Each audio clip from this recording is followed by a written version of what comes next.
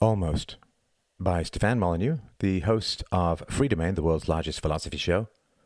Book 1, Chapter 1. During the first months of the Great War, Reginald loved to run to the edge of the white cliffs of Dover and lie panting on the grass, staring out over the English Channel.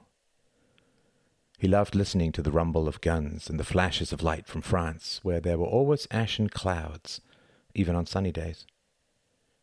His father, Quentin, lived in those clouds, and Reginald truly believed he was a species of thunder god who strode miles at a step and bit down on white lightning with tobacco teeth. Reginald did not really remember his father being home in the way his mother was, sitting and knitting and sighing, and from time to time wandering with the other mothers from house to house with tears in their eyes and handkerchiefs to their faces. Home was a large, rambling house, a very English house, which was cold in the endless rain, and spacious and creaky, and covered with doilies crocheted by dead grandmothers and walled by pictures of chilly men who never smiled, not from any angle. The cabinets were glassy, containing plates and cups that were never used. It was a very quiet house. There were servants, but they were all very old, or women. It was a world without men. Reginald hated spending time alone, and so spent a lot of time with his friends. Mostly they fought elaborate wars with sticks and old tennis balls. They aimed and boomed from the corners of their mouths, fell in heaps, dragged each other to safety, healed with a touch, and argued over wounds and accuracy. They strove mightily to send their small braveries over the channel to shore up the resolves of their fathers. When his father left, Reginald was the man of the house, and he did press-ups and tried to run without panting, half expecting to receive a tiny gun and a little helmet, and to be sent to France to run with the feet of the giant soldiers. Reginald had a younger brother, Tom, born shortly before the war in 1912. Reginald believed that his brother was dangerous, that he was confused and strong-willed and over-emotional. His random affections spread like a spring flood, which Reginald constantly tried to dam up with teasing and scorn. Tom seemed indifferent to noise or light or jostling. He was a perfectly self-contained, sensual fortress. He lay in the garden when a maid came out to beat the rugs. He fell asleep right under the cracking ripples of rising dust. Reginald was quite the opposite. When Reginald was an infant, he did not seem to notice the household. He was insensitive to moods. When Reginald wanted milk, he wanted it, even when his mother was drawn and dark-eyed and everyone else asleep. His mother did not like that very much. Reginald cried without conscience, it seemed, without pity or consideration. Reginald was indifferent to people and terrified of nature. Thunderstorms which bolted Reginald upright in his bed did not disturb Tom. Disapproval which bored Reginald caused a great sickening pit to open up in Tom's tummy. Their mother, Ruth, was a very attractive but not quite beautiful woman. This fact brought down on her all the nail-biting tension of the world of almost. With enough work she could turn almost every head in the room, male and female, but the care and maintenance and passing nature of her beauty, combined with the feeling that this beauty should be put to work somehow, like a glistening slave, gave her no small portion of daily discontent. She was almost beautiful, her cheeks high, her lines good, the hair was thin but could be teased into volume, grey eyes not too striking but different, no breasts but long legs, no bottom but a flat stomach. She was almost. Ruth spent a good deal of time gazing and turning in front of the mirror, trying to find the perfect angle where everything came together and all flaws were just over the horizon of flesh, and she almost wished that she could become a statue in that shape, or send her reflection around to do her business. Female beauty is a snare designed to catch a man and his sperm. Its greatest value is on the auction block. Once bought and fertilized, what is the point? Its purpose fulfilled, it becomes like a trophy of teenage athleticism, good only for nostalgia and fond memory. But the great vanity of physical beauty, like wealth, is the belief that it has value in and of itself, like food, and should outlast its real purpose. Ruth pampered herself and built a nicely gilded cage out of her own beauty, and from within this cage she gazed at her sons, disliking them in her core because they made the point of her beauty moot, vain. Staring through the bars, their eyes said, "Your beauty has already made us. Why cling to it now?" But Ruth wanted more, much more than that. She wanted to be art, poetry, fantasy. She wanted a train of men to trail her, sighing and playing rock, paper, scissors to determine who could speak to her next. She wanted to throw her head back and laugh as tuxedoed men refilled her champagne glass. She wanted to enter a party and be the only woman. A woman who was kind to other women, plainer women, to be sure, as a queen is kind to her subjects. A magnetic woman who could draw men's eyes from their sockets and gather them flying to her skin in squishy little thumps. A radiant woman who made senators stammer and lords loosen their neckties. A lovely woman who could never be pictured naked except as the center of a mythological painting, who responded in soft tones or rebuked in ringing ones, and had a strange consistency to her random whims, which men stayed up all night trying to figure out. A giggler, a sylph of little joys, who could turn serious in a flash. Reginald inherited his mother's vanity and developed a great love of little suits and well-slicked hair even as young as 5. He was pompous, insistent, always demanding to sit at the adults' table, always pretending to listen with great seriousness, venturing forth unformed opinions and blushing fiercely at their quick dismissal. Tom did not really like the adults' table. Most of his mother's friends seemed quite silly. The women were very breathy and wore frilly things that made no sense. They never appreciated offerings of chocolate or knelt down to play. They chatted constantly, talking over each other, and all had the same hair, and ate very little, and always frowned while talking to him. Indeed, until he was older, he thought that the sharp ridge between the eyebrows was a physical trait common to all women. They also had little interest in fairness, which was a topic that fascinated Tom immensely. Fairness is the natural obsession of the younger sibling, a defense planted by Mother Nature to ensure that the older children do not get all the food or attention. The runt of the litter is always the loudest. The other option is all too soon to become the quietest and decompose in a corner. Tom was consumed by questions of fairness, but found, to his everlasting sorrow, that his mother was little help in that area. Her forehead crease would sharpen visibly if a conflict with Reginald was brought to her attention, and would be ceilinged by a row of further ripples along her forehead. This would be followed by a rubbing of the eyes, a sighing, a stiff, useless commandment, and then a lie-down. Tom also learned that his mother had little sense of time, or repetition. She would groan, "Why are you and Reginald always fighting?" even if it were the first fight in 2 days. Her pronouncements on the best way to resolve conflicts had absolutely nothing to do with causes. Both of them were always in the wrong, and she never cared who had started it. A toy would just be taken away, or they would both be denied supper or sent to their room and told to lie on their bunk beds and think about what they had done. This was just plain confusing. What was the point, thought Tom, of thinking about what we've done if she doesn't? Is the problem that we bothered her, or that we came to her for fairness, or that I should have just given in when Reginald snatched my toy? Blind, indifferent punishment always encourages misbehavior, and Reginald was not slow to grasp this.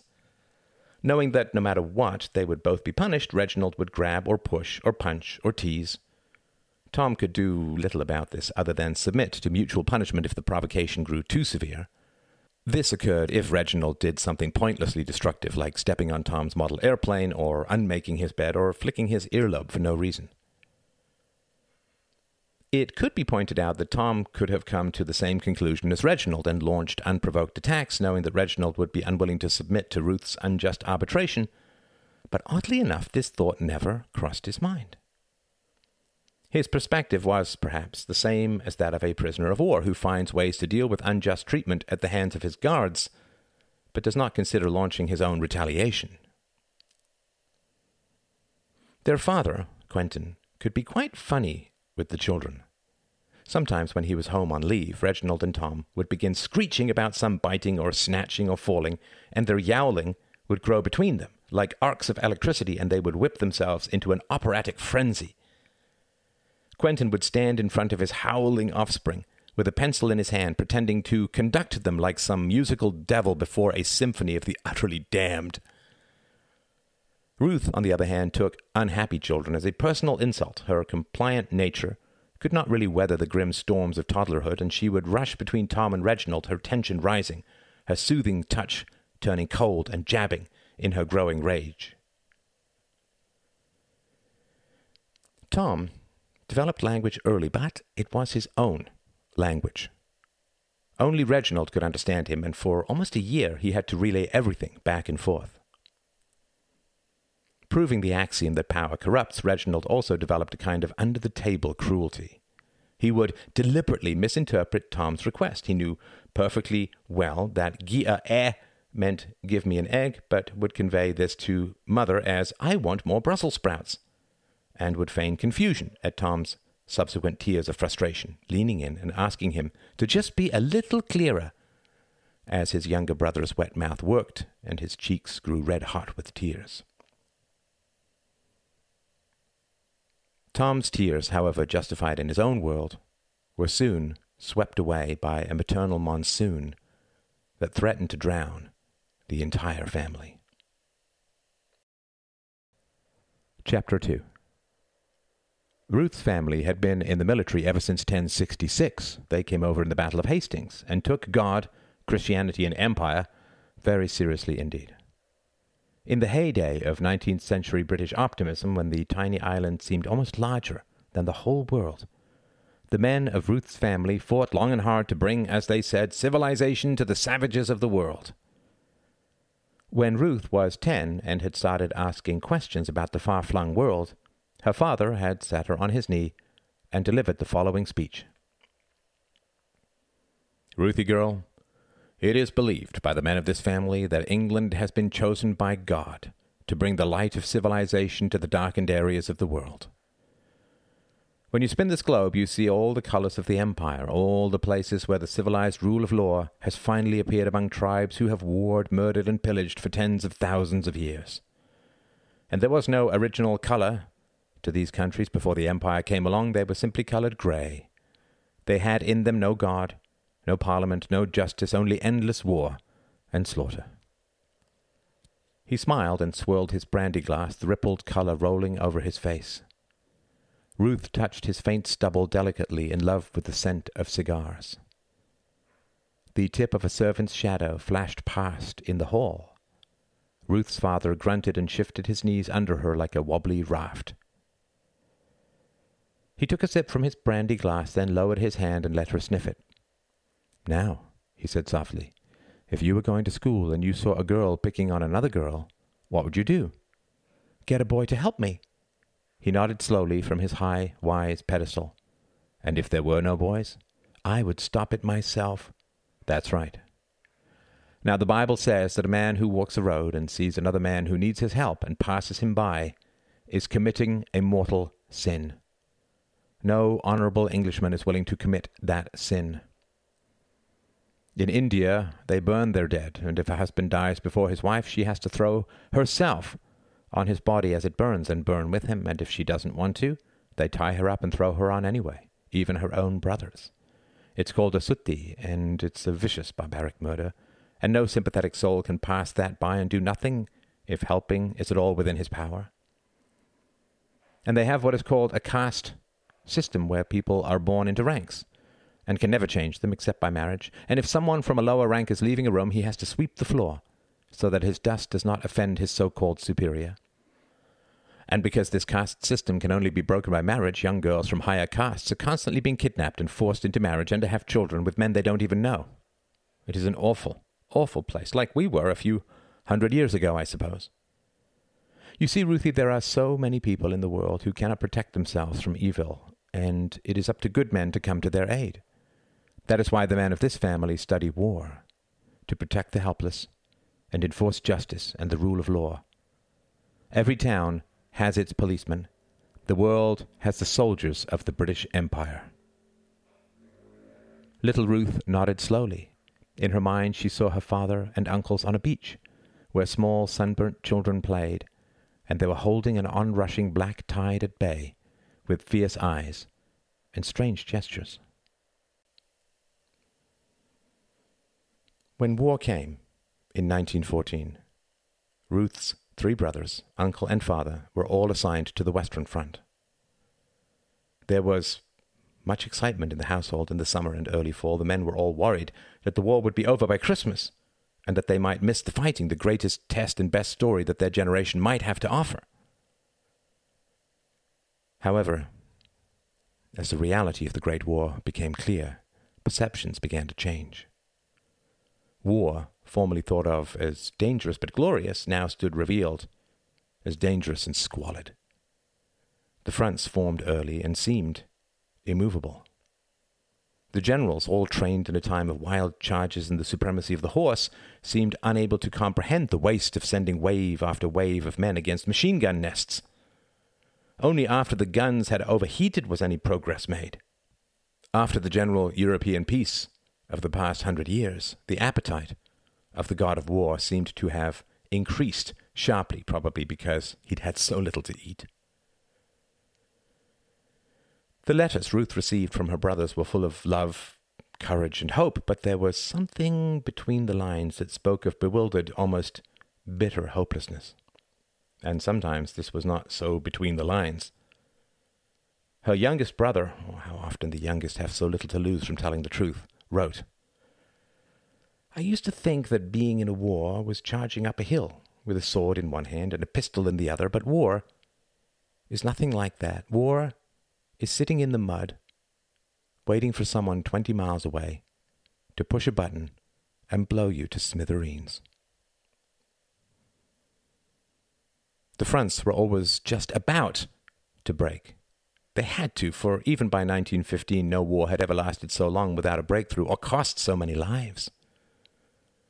The shocking truth was that between 1914 and 1915 more British soldiers were killed than had died in the previous 1,000 years combined. Then, in 1915, the second year of the war, Ruth lost 3 brothers, her father and an uncle, all within 3 weeks. After 2 deaths, the army tried to get the others out, but it was too late each time. Ruth was awarded a medal which she fingered in fundamental disbelief. 2 brothers succumbed to the new mustard gas, and another died of a small foot wound which became infected. Ruth's father stepped on a mine, and her uncle just disappeared under a hail of shells. His body was never even found, let alone identified. Ruth was shocked almost into her component atoms and instantly merged with the growing herd of bereft women who seemed to lose their sex at the same time as they lost their men. An entire generation of men raised from squalling infancy, cleaned and cuddled and loved and trained and filled with all the warm expectation of companionship into their mother's old age, all wiped out, gone. 20 years' labor, a lifetime of anticipation and hope, all destroyed. The women saw this, and their wombs seemed to falter and dry up. Why breed sons for this kind of slaughter?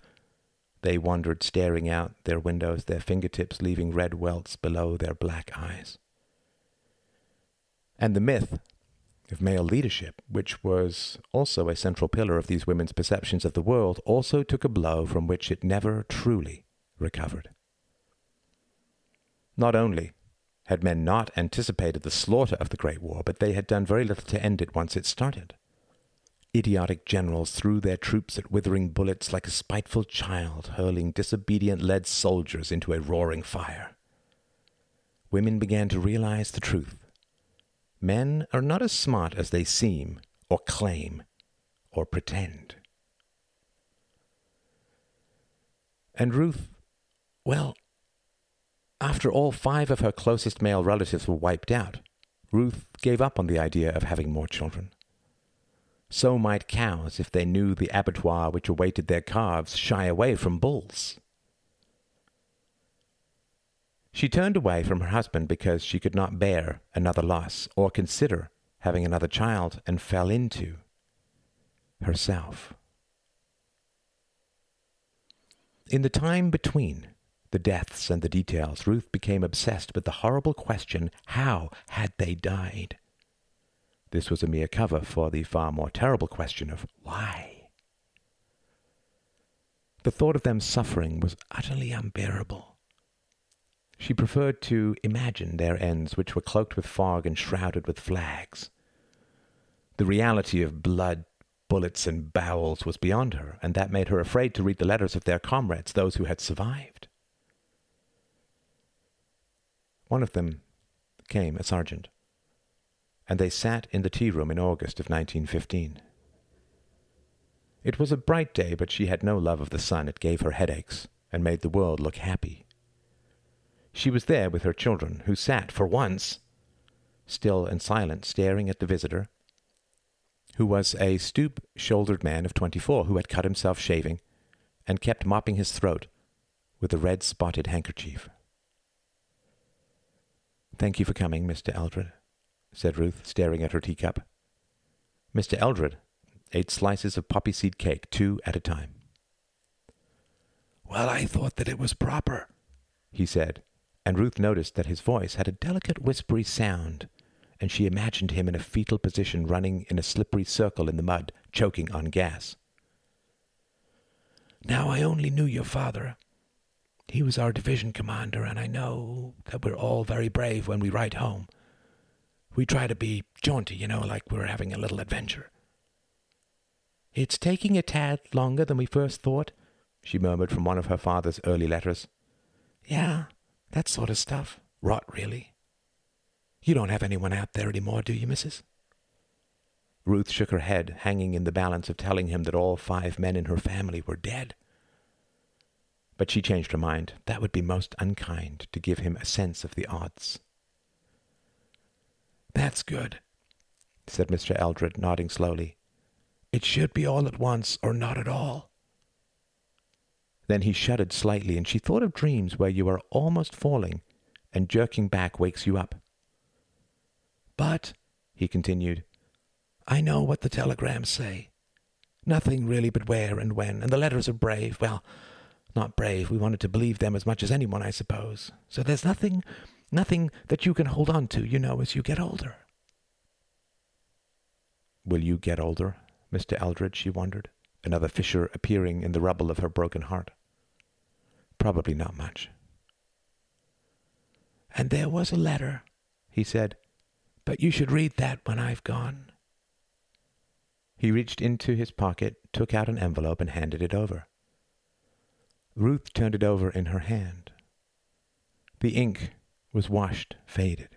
The paper was abraded as if it had been rubbed repeatedly. She lifted it to her nose and sniffed.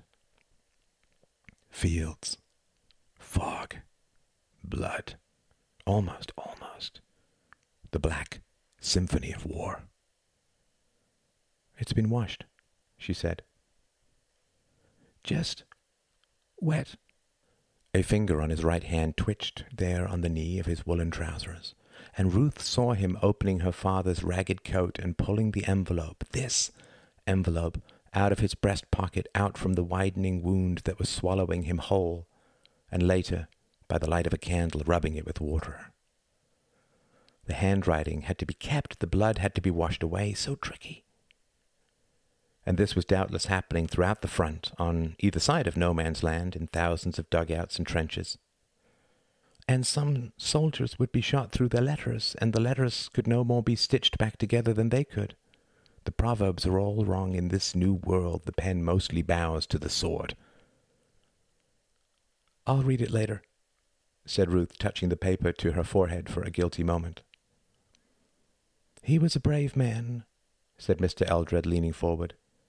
"It was a mine. He knew it when he stepped on it. That click, almost no one hears it. He told us to get back. He was very firm. I would have given my right arm to save him. He was a good man. He threw the letter to me. He looked at the sky. He closed his eyes. He folded his hands in prayer. He took a step and was no more. Ruth did not flinch. She felt as wide as water, as empty as a spent cloud. He could not save himself? There was nothing to do. But Mrs., it is important to know that he had a chance to square things with his Maker. That's more than most get. I don't know if I want to know when I have to go, but well, I wanted to tell you a little about him. I mean, you have a right to know so you can mourn. His death was just a moment. And there were a lot more before that, moments. After you, but before that. He saved... I made some notes and asked around. He saved many men. He covered one when a shell came. He sent another one back behind the lines just before his dugout was shelled. There was a cook who was going to kill himself. Sorry, miss, but your father wrestled him to the ground and saved him. And once he held us back from a raid where most everyone was killed because it made no sense, like a lot of things. And he would send boys back for a rest when they'd had too much. And he sent men home when they had small injuries and could have stayed. He was a good man, Mrs., and many sons will be named after him. Mine certainly, if I... Mr. Eldred trailed off, and another pair of poppy seed slices went into his mouth. He wiped his eyes. You have been very kind to come, she said slowly. The room seemed enormous. She half expected a distant, tinny echo. He shrugged and smiled. I've got a tongue of stone, miss. I can't do anything justice, certainly not your father, but I wanted to let you know. Is there anything I can do for you? No, that's fine. I thank you for the food. I never get used to... I was a stout man before all of this. I weighed 22 stone when I was 22. I hope to weigh that again. After Mr. Eldred left, Ruth opened the envelope. There were a number of other envelopes inside, one for her mother, one for herself, some more. She turned the envelope over and 3 other envelopes came out. With a kind of dread, she picked them up and turned them over. They were addressed to her brothers. Her dead brothers. With a wet thud of her heart, Ruth knew that very soon she would be holding letters from her dead brothers to her dead father, and it would be like holding out her pale hands and being received into a circle of ghosts where there was no sun. She opened her letter and read, Dearest Ruthie, so I have come to a bad pass after all. As I write these words, I feel with all the faith in my being that I will come back to England and be near you for all my remaining days. Thus I hope that this letter will never be read, and I am looking forward to taking all these grim scribbles and consigning them to a fire. I see us all doing this as a family while Jack plays something lively on the piano, cheering as each one goes into the flames. But you are reading this now, so it has not come to pass. Do not fear for me or grieve for me longer than is absolutely necessary. I have been a tremendously lucky man. I have had the love of a good woman, the reward of a good career, and all the tender joys of happy and boisterous children. I have lived with a clear head and full heart, and mortal man can ask for no more. I am sure that my end was unpleasant, but I don't want you to think of that. Death is just the shadow of the doorway as we step from this world of sorrows to a better realm. I believe that an angel has been watching me through all my days of peril, and if I am snatched at some point, it is doubtless for the best. However much it must hurt those who remain, the unfolding of the ineffable plan, while beyond the capacity of reason to fathom, will all be clear after we pass through that doorway. Dearest Ruthie, I hope that you live a long, happy life, which is most unselfish of me, of course, for I yearn to see you again. When you come through that door, I shall be the first to fall upon you with kisses, even if I have to elbow 1,000 angels aside to do so. When I went to war, we knew that we would be parted for a time. Now that I have fallen, our reunion is but delayed for a little longer. In the face of infinity, it will seem as nothing. Thus, my dearest daughter, I have only one thing to ask of you. Please, if you live for 100 years, never think of me as dead. I am not dead. I am only waiting. With all the love in my heart, your father. A hard cannonball had formed in Ruth's chest. It was a sweet, sentimental letter which should have sent her sprawling on the carpet in an Italian orgy of grieving. She felt her father's courage, his gentleness, his love. But the letter simply said to her, his mind, in this letter so tender, is nothing now but broken meat. Ruth tried to return to God after the shattering of her family. She imagined his angels swooping over the battlefield like darting white kites, snatching away the suffering soldiers, flowing through the hands of priests, cutting the threads of dying lives, easing their passage to better things. But it all seemed like so much childish nonsense all of a sudden. And there was nothing above the battlefield but smoke and burnt hair and droning planes. This ending of God was accomplished without struggle. He was there, and then he was not. One moment he was capitalized, the next he was not. One moment her priest was telling her what God wanted her to do, the next it was just her priest telling her what he wanted her to do. The Germans were praying to the same God as the British. Everyone wanted to be saved. If God listened to prayers, why were they there at all? If God did not, why pray? The hardness in her chest did not allow for negotiation. She was not angry with God. She was weary of the idea of gods and devils and angels and ghosts. The world was empty. Nothing shone beyond bland matter. There was nothing but what was. A sparrow fell because a sparrow fell. The war was nothing more than caged animals striking at each other. Ruth was not constituted to bear great pain. Her early religious faith was too sentimental to absorb a loss of such magnitude.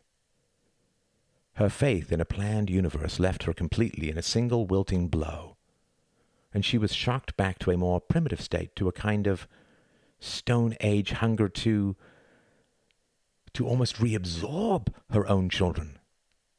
She clutched them to her breasts as she sobbed or stared, or sometimes fainted dead away. Reginald was uncomfortable in her embrace, twisting and looking at her with a suspicion which seemed far beyond his years, as if he thought she were malingering. Tom, though, wound himself into her, trying to soothe her twisting nerves, but she always cried harder when he kissed her, and he became dismal and confused. As the war ground on, Ruth developed night terrors and began to have awful recurring dreams. Night after night she breastfed all the dead men of her family, and as the dream continued over the following months, they continued to decompose. They suckled at her milk, and it dribbled out through the growing holes in their cheeks over their rotting and falling teeth. Ruth awoke from these terrible visions and needed Tom so badly that it would have taken great force to prevent her from going to his room, scooping him up, staring at his smooth cheeks and perfect hair in the moonlight, and then stealing him back to her bed and falling asleep finally, after drinking in his youth, health, and innocence, in a midnight vigil of staring and weeping. When Quentin returned on his next leave, he did not like this at all. "You're going to turn that boy soft, Ruth," he hissed, waking up for the second time with Tom's form lying between them.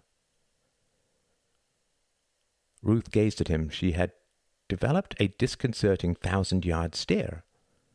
There was no fight left in her, no fight, but no negotiation or compliance either. Quentin could not reason with her. He found his wife's dead stare enraging. "I'm fighting to save this," he would snarl to himself. Ruth, on the other hand, felt the need for an almost supernatural tenderness. She had lost not only tangible men, but intangible masculinity. She had no father, no brothers, no uncle, and now no God. Such rawness can only be tended with rose petals, and there were none to be found in Quentin.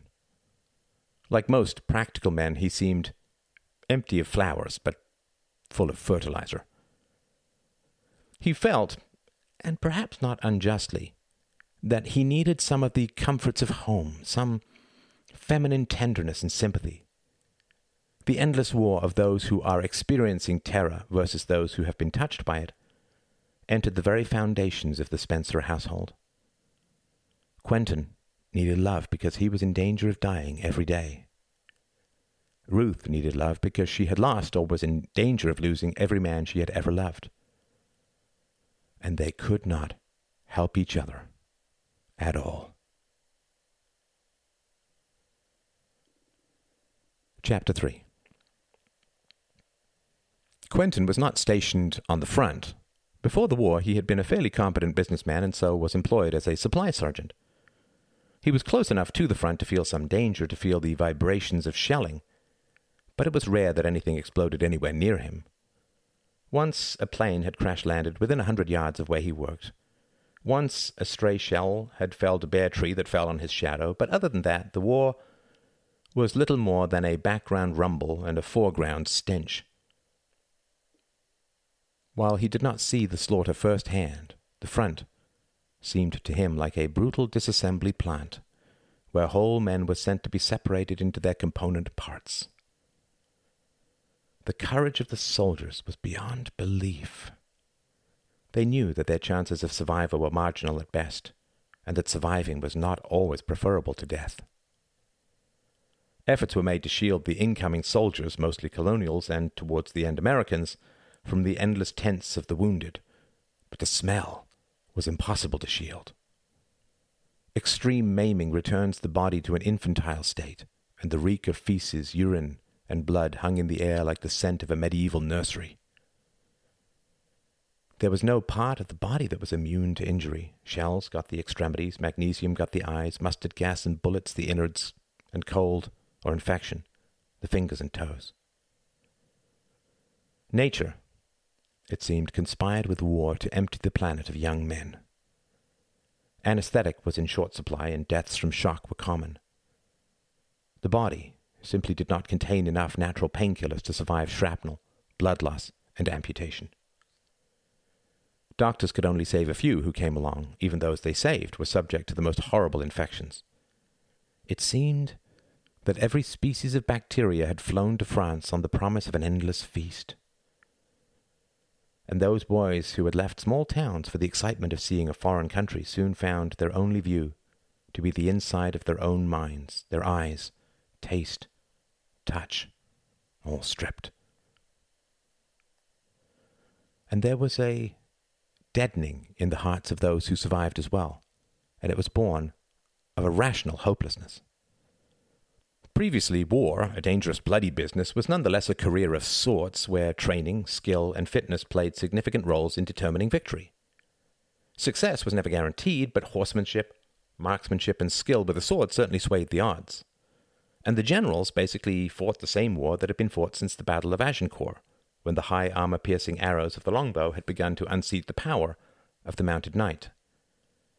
There were no planes, no tanks, no submarines, no chemical warfare. There was, on occasion, biological warfare, as plague-ridden corpses were catapulted into towns under siege, but this did not affect strategy. But the army, since it dealt with life and death and the fate of nations, was very, very conservative. Quentin had been told one story which seemed to capture this problem perfectly. A bunkmate of his had joined the army in 1911, a few years before the war, and had been painting the road leading into the base when he had spilled his entire can of paint. Rather than cleaning it up, he had simply painted the edges into an enormous square. In 1915, he had returned to the base as an infantry instructor, and driving in, he had noticed that his huge white square had been faithfully repainted in the 4 years since he had first spilled it. The Great War required wrenching changes in army leadership, in thinking, creativity and innovation, but originality seemed such a sickly, faltering plant that it failed to grow, no matter how many men's veins watered it. There was so much destruction and so little innovation that the individual skill of the men in the trenches had almost nothing to do with their survival. The best cavalry in the world could be defeated by a 16-year-old farm boy with a Tommy gun. Sheer luck separated the living from the dead. A soldier forgot his ammo, ran back to retrieve it, and his companions in a foxhole took a direct hit. Another bent down to tie up his shoe, and a bullet took his best friend behind him. A cigarette was passed to a brother. A sniper found the glow and shot him dead. There was no rhyme, no reason. This irrationalism affected everyone. Quentin was not a particularly moral man, but he was not actively immoral either. He was part of the general herd. He went with the prevailing current so naturally that it felt like personal momentum. Sooner or later, amoral people in positions of power will crumble. Quentin seemed to know this about himself and decided against pointless shows of resistance. Unless a major campaign was on, there was very little rationale behind the distribution of goods from his depot. There was never enough for everyone, and rarely good reason for favoring someone over someone else, so Quentin just let the needs of others determine his allocations. It was not that he was innately corrupt or gained an enormous amount from bribes or kickbacks. It was just that there could be no real reasoning behind any of his decisions, and payoffs certainly helped him prioritize. Everyone knew that base preference determined the allocation of resources. Even the most moral person in the world would be hard-pressed to explain exactly why this brigade got bullets while that division got porridge. The only rationale that a certain division needed to be strengthened because of an upcoming battle could not be used, since everyone knew that Quentin was not privy to such information until the day before the attack. Every man who put requisitions in for goods was loyal to his own group and would clean out the supply depot if he could. They stopped at nothing to get all they could, and the first time Quentin gave extra cigarettes because a certain corporal had grown up in the same neighborhood was the thin edge of an endless wedge. Through some kind of subterranean military jungle drumming, the knowledge spread that Quentin was the kind of supply officer who was friendly and could be persuaded. Endless hordes of desperate men descended on him. His office was full from morning to night. In an awful way, he had never been so popular. And he genuinely wanted to help. This was the part of him most susceptible to corruption. Tearful requests from combat veterans always moved him. His office was sometimes more awash with tears than the veterans' hospital. There were some men who started off friendly but turned vicious when Quentin hesitated, and he had them immediately thrown out with one call to the military police. They vanished at first, and Quentin was quite relieved and returned to the mere currying of favors. But these men were merely regrouping and gathering evidence. Soon they returned, one at a time, and then in groups, and Quentin began to get a sense of the secondary nervous system of the army. The first was supply men like himself. The second was a network of contacts, bribery, extortion, blackmail, and friendships that actually controlled the supply chain. It turned out that all his favoritism had been recorded and was against policy and was now turned against him. The hints were not subtle. He was asked how he would like being shot, or spending 20 years in military prison, or never seeing his family again. And what was proposed was not extreme, or at least not as extreme as the threats. No one was out to put him out of business. He could retain his favoritism. All that was required was that this or that group have the first dibs on everything he had.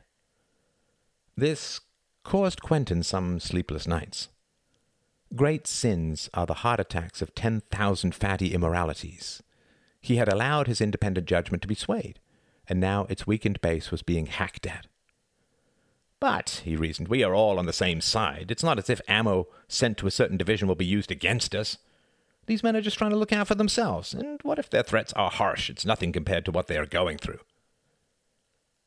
And, of course, there was nothing to be done. The number of his transgressions had mounted so high that he was beyond the scope of the law. The gun of justice would just go off in his hand. And what was the point of that? All these decisions were arbitrary anyway. In the end, he decided to go along with the requests on one condition. He would never keep ammo from a division about to go into battle. This condition was accepted with many toasts and much backslapping as the natural response of an honorable man. It lasted exactly 9 weeks. One evening, as he sat slaving over the endless paperwork of requisitions, a man named Uxbridge came to see him. A major offensive was slated for the following night. This was in 1915, when the army had temporarily given up on day attacks. "Evening, Quentin," said Uxbridge, lighting a cigarette. While not a smoker himself, Quentin had gotten so used to the stale tang of second-hand smoke, like every army man who worked indoors, that fresh air now smelled strange to him. Empty. "Evening, Uxbridge."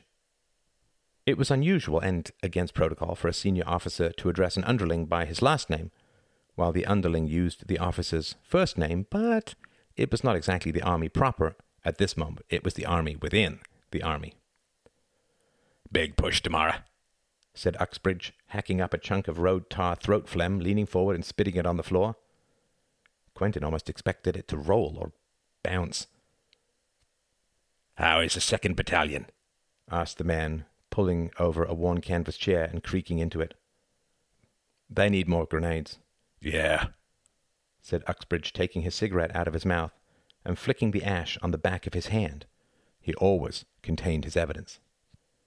"Now it's a night attack, so grenades are as likely to brighten a friendly as a jerry. What they really need is flares." "They've got their flares." "That's good. But they're not going to get their grenades." "How so?"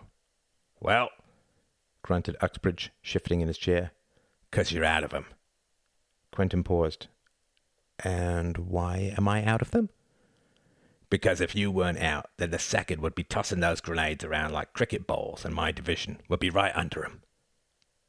"What about your division's grenades?" "We're not going to use any. Me and my men agreed. The 2nd is of a different opinion, which is why you're all out, you see." Quentin paused. How am I going to pretend that I'm out? He knew better than to ask Uxbridge, who cared little for paperwork. "I need some empty boxes." "Got 'em," grinned Uxbridge, cocking his head at the door. "Sausages." "All right. And I'll need some help." "You and me. All night, if it has to be." "There are more than 100 crates of grenades back there," said Quentin, jabbing his thumb over his shoulder at the packed warehouse. "And they're explosive, I don't have to tell you." Uxbridge just stared at him. Quentin scowled. "All right, let's bring them in." It took them 2 hours to bring all the empty sausage crates into the warehouse, then another 8 hours to transfer the grenades into them and seal them up. They put the grenade boxes outside as they worked. There wasn't enough room for everything. Uxbridge left just after dawn, spiriting the empty grenade crates away in 3 trucks. Quentin sat down heavily at his desk, then began filling out the missing inventory form. He had searched all night but could not find the 100 crates of grenades. Then he fell asleep in the warehouse on a pile of rough blankets which smelled of potatoes. When the supply sergeant from the 2nd Division screamed up on his horse, demanding to know where the hell the grenades were, a very ugly scene developed. Quentin tried to ally himself with the natural disgust for army inefficiency common to all supply sergeants, but it didn't work. The man was livid that the grenades needed for that night's battle were missing, and he hadn't been informed until that moment. The battle could not be called off, the jerrys were well dug in, and there were almost 50 machine gun nests which had to be taken out by grenades, or there would be a slaughter. The man was very persuasive, but then they all were. Everyone's story was airtight, everyone's need was paramount, every disaster imaginable would occur if they were not given what they needed. Quentin spent the afternoon on the phone, trying to find other grenades, the man stalking and smoking in front of his desk. None were to be found. 3 experimental flamethrowers were available, but the supply sergeant was not interested. Finally, the man left, hoping to go over Quentin's head. Quentin locked the front door, crawled under his desk, and wept. It was the last true emotion he was to feel for some time. That night, the 2nd Division was cut apart by machine guns during their charge. Uxbridge's division, which was supposed to follow 20 minutes after the 2nd, was never even called out of their trenches. Over 400 men were killed, another 600 wounded. Now, Quentin faced a problem, or, more accurately, a problem faced Quentin, for it was much larger than he was. It was a sky-high problem with many roots, which went down past his own soul deep into the class he inhabited. Quentin had been raised in a boarding school, which meant that he was contemptuous of weakness. All warrior classes have to overcome the influence of the mother. This is usually achieved by separating boys from maternal power and subjecting them to such base humiliation that all tender feelings are utterly destroyed. This is all for the best, of course. It is impossible, after all, to rule unjustly if one feels for one's subjects. Quentin was schooled in power early and hard. He arrived at boarding school at the age of 7 and was immediately plunged into the ghastly world of brutal hazing, hysterical sports, prefect servitude, upper-class slavery, and, like all the other boys, buried his sobs for his mummy in the rough cloth of dormitory pillows. Motherhood was fine for the early years, it was believed, but too long an exposure to the original tit weakened a man, left him soft, squeamish, and prone to debilitating empathy. Men of action could not over-consider the feelings of others. Men of action were informed by lofty goals, decisive measures, and a relentlessly classical education. Quentin was a classical product of this kind of system. He was pragmatic, but only in the short term. He was moral, but only in form, not content. True ethics arise from empathy. The only ethics which can arise in the absence of empathy is conformity, which does no one any good in the long run. Conformity looks almost good, which is worse than just being bad because it is camouflaged. The possibility that Quentin had been responsible for the death and maiming of almost 1,000 men did not intend to leave him alone, and he did not want it to. Quentin's honor required that he come to terms with his own actions. After the aborted attack, Quentin applied for and was granted 2 days' leave, which he used to visit a bed and breakfast in Calais on the French coast.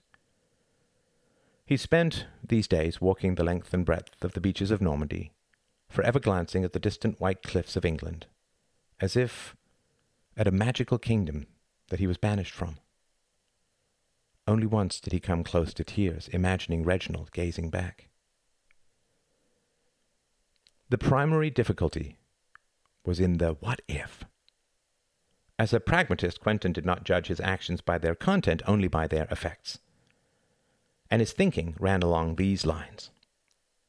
The figure of 1,000 men must be disposed of at once. It is an illusion. First of all, no number of grenades could have eliminated all the casualties. Second of all, the general in charge of the attack is well known for his high casualty lists. Thus, even if the lack of grenades contributed to casualties in the first wave, it is quite possible that the second wave, which would have surely gone if the first wave had been successful, might have suffered casualties in excess of 1,000. But what if the attack with grenades had been successful? Well, this same general has a history of taking positions and abandoning them within a few weeks. This has happened at least 7 times, each with great casualties. Thus, it is also possible that more lives were saved by the withholding of the grenades than the provision of them. Also, what if Uxbridge was right, and the first wave did not agree to restrain their use of grenades, and the second wave had lost men both due to the success of the first wave and their indiscriminate use of grenades? Quentin sat on the hard, cold sand. The channel churned like rolling iron. For 2 reasons, it was important not to pursue all these speculations to their final conclusions. The first was that there were no final conclusions since they were pure speculation. The second was the importance of restraint when examining past actions. If I pursue this examination with too much eagerness, he thought, I will surely destroy myself, for I will put too much stake in this or that answer and so lose my objectivity. War was an uncertain business. Casualties were inevitable. He had pulled no trigger. Uxbridge had been reliable in the past. Quentin put his face into his hands. There was a kind of churning black sea in his soul, a terror at the root of things. But he was resolved to be strong. Despair is the first and final enemy of the soldier. A thought persisted, though, which was that wrong actions needed no context and could not be judged by their effects. Wrong is wrong, he thought, but shook his head violently. Wrong in wartime? It was inconceivable. War itself was wrong. One just did the best one could. And I did not benefit materially at all. I made a command decision based on the best information I had. The fact that the decision had not been his to make rankled at him, but he felt strong resentment at the army for putting him in that position to begin with. If they gave me enough supplies for everyone or concrete rules on how to distribute everything, then I would not be put in the position of making these kinds of judgments. There was also the soothing balm of good decisions he had made. He rifled through his memories. There was the time I sent extra ammo to the brigade under siege without express orders. That saved, 50 lives? Easily. And there was the time I withheld horse feed from the cavalry about to charge, who would have been slaughtered. 200 men? Even if giving grenades to the first wave would have saved 1 out of 10 men, a most generous estimate, I still have saved more than twice that number, just in those 2 decisions alone, and there are more, I'm sure, many more. By the end of his leave, he had reached a precarious position of self-justification, which he hoped would strengthen over time. It did, of course. But like all self-justifications which harden through being ignored, it was to have terrible consequences.